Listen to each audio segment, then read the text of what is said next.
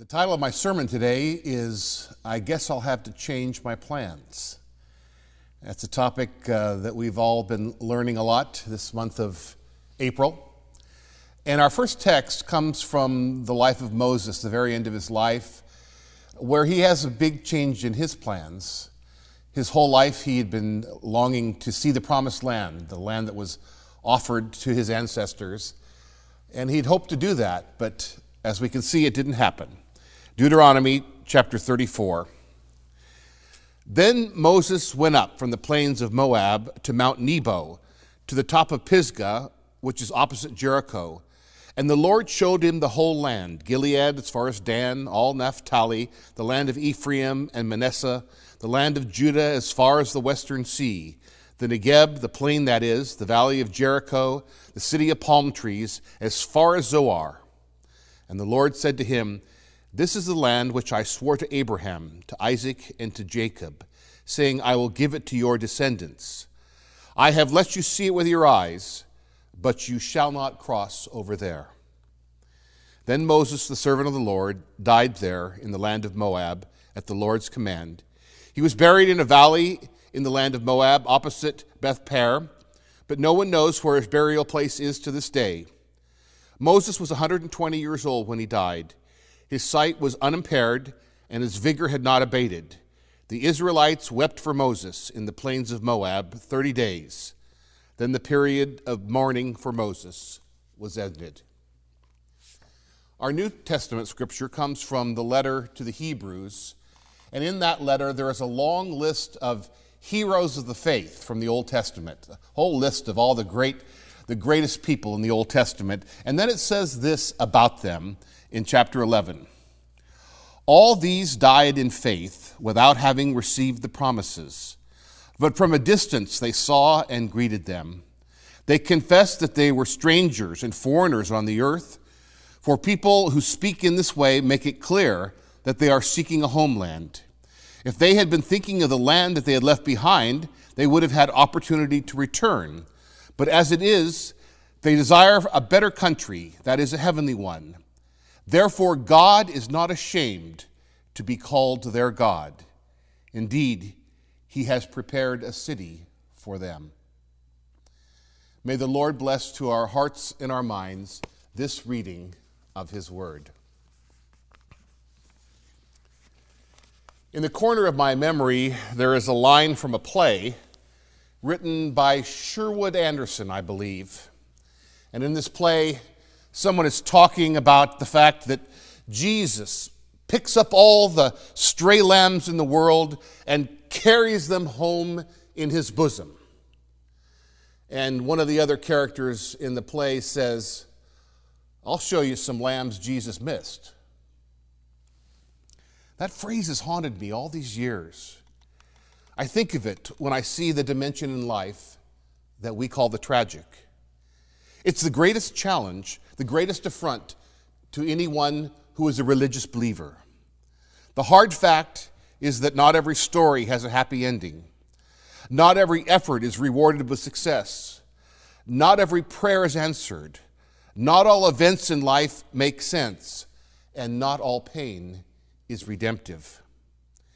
You say Jesus takes all the lambs and carries them home in his bosom? I'll show you a few that Jesus missed. I'll show you the tragic dimension of life. There are some forms of Christianity that avoid dealing with the tragic side of life. You become a Christian and you gain God as a cosmic bellboy, making sure that everything in life turns out the way you want it. But I think real religion deals with the tragic dimension in life, and I would like to talk with you about that this morning. One of the things concerning the pandemic is that it's been revealed to us how random life is. There's an office full of people and they're exposed, but one person gets the disease and another person doesn't. Two people of the same age, one has very mild symptoms, the other dies. We have seen the randomness of life around us. And one of the things that I think can help us make sense of that is to read the Bible. The Bible talks about the real world. There is what could be called biblical realism, honesty about the tragic dimension of human existence. We remember Jesus' last words, his words on the cross before he was killed. My God, why have you forsaken me? Paul prayed to be relieved of a thorn in the flesh that he had. He prayed so often for that, but it was not taken away. The Old Testament prophets, they wept for the people and prayed for God to come and renew the nation, but he didn't come.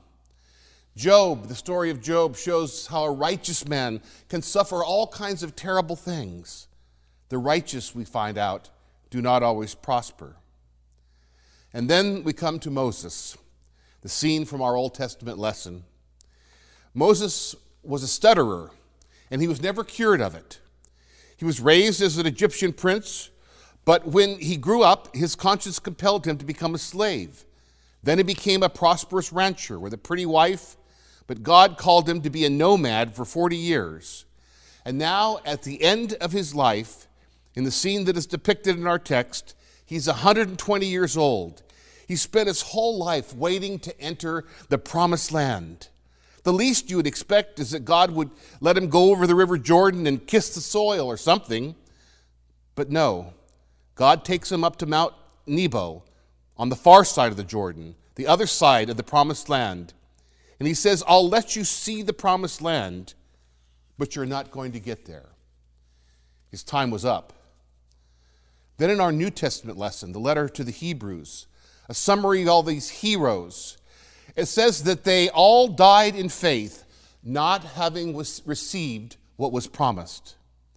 And these words come like the fourth movement of a symphony that picks up all the previous themes and resolves them into a triumphant conclusion. Therefore, God is not ashamed to be called their God. Biblical realism, the recognition that there is a tragic dimension to this life. The Bible doesn't try to hide it or cover it up with cliches and platitudes. There are some lambs that Jesus misses. That's where we begin. Secondly, in this context of biblical realism, we can see what faith really means. For faith is the model that is given to us in Hebrews. That's what we have to live with in this life. And we see that according to the Hebrews letter, faith means the courage to keep on going when your plans cannot be fulfilled. It doesn't mean having your plans and dreams fulfilled. Faith doesn't mean you're going to be protected from the pain and sorrow in this life. Faith does not guarantee you get what you want. Faith is what keeps you going when it becomes clear that what you want is never going to happen. You can put yourself in Moses' place on Mount Nebo. It happens to most people at some time in their life.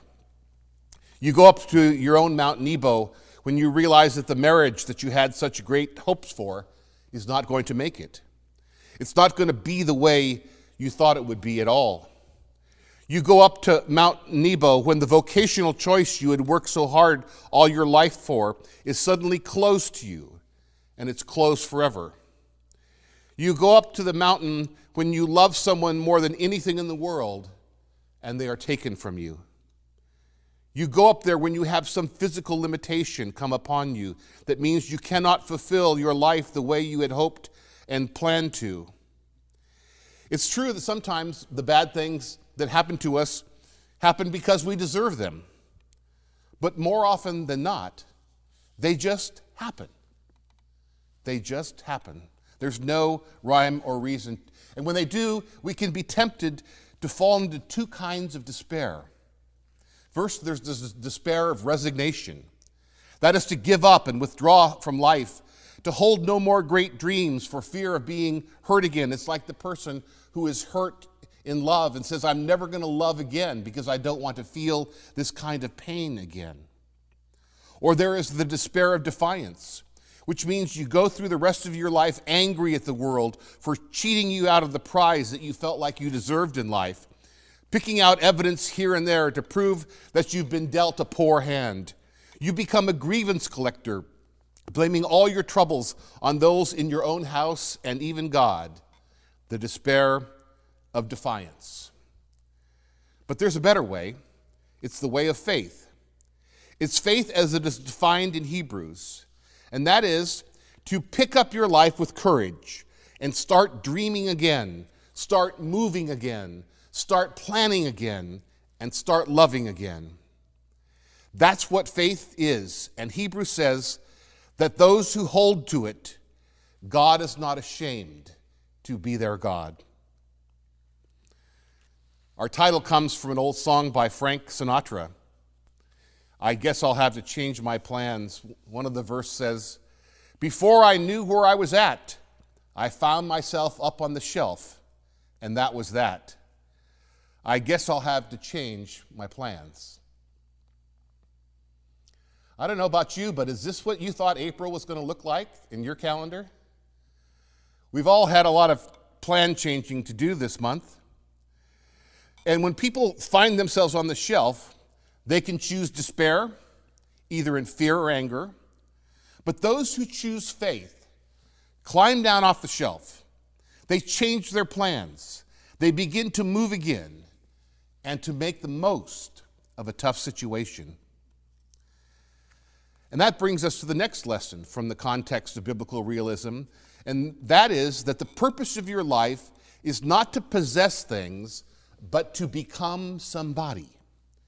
It's been said so many times, it's almost hackneyed, but our life today has created distorted expectations of what life can give you. Like spoiled children, we expect to get whatever we want in this life. Our culture, especially in advertising, has told us that we have a right to things that people at other times never even dreamed about. And then when we expect God to support our expectations, we're headed for despair. I had a long list of groceries last week when I went to Safeway, and I was able to get everything on my list except for one thing. Yes, toilet paper is very important. But then I realized that it was only invented in the year 1857. Which means that everybody prior to that had to get along somehow. You know, I heard a psychologist who, whenever one of his clients would complain about the unfairness of life, he said, "Take out your contract and show me in the small print where it says that life guarantees you anything." Well, it's a bit harsh, but the point is the problem lies in what we expect. If we expect to possess great things and hold on to them in life, we're going to be disappointed. But if we expect to become great persons, there's not anything in this life that can keep us from that goal. I don't know if you ever thought about it, but the people who came out west during the 1800s, the pioneers who walked all the way across the Great Plains and climbed over the Rocky Mountains and came down and settled the state of California, they had more in common with Moses 3,000 years ago than they do with us today, just a few generations away. The difference is in what we expect from life. Until the last few generations, people expected life to be a tough journey, to be a pilgrimage, to encounter pain and toil and difficulties and dangers. They didn't expect life to be anything else. And for that reason, I believe those people were able to read the Bible and get more out of it than we do.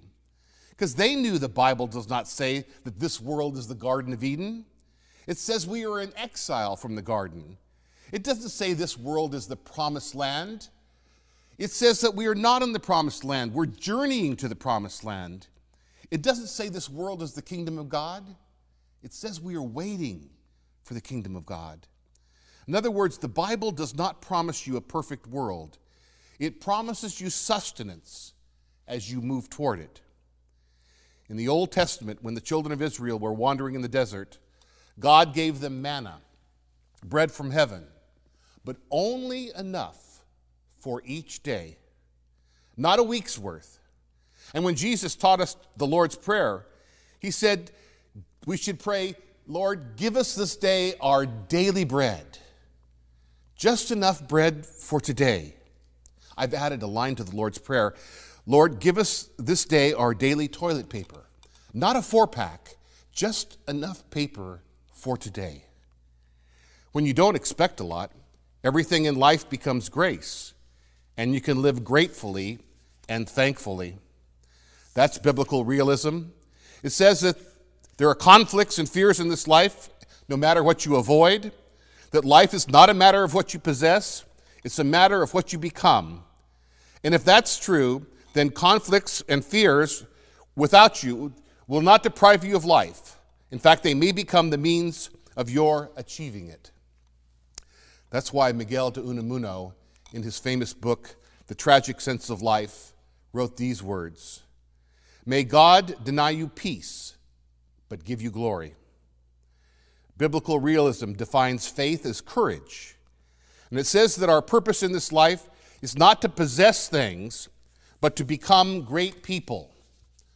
God did not say that he was a God of settlers. God is not the God of those who sit on the shelf. He's the God of pioneers and pilgrims.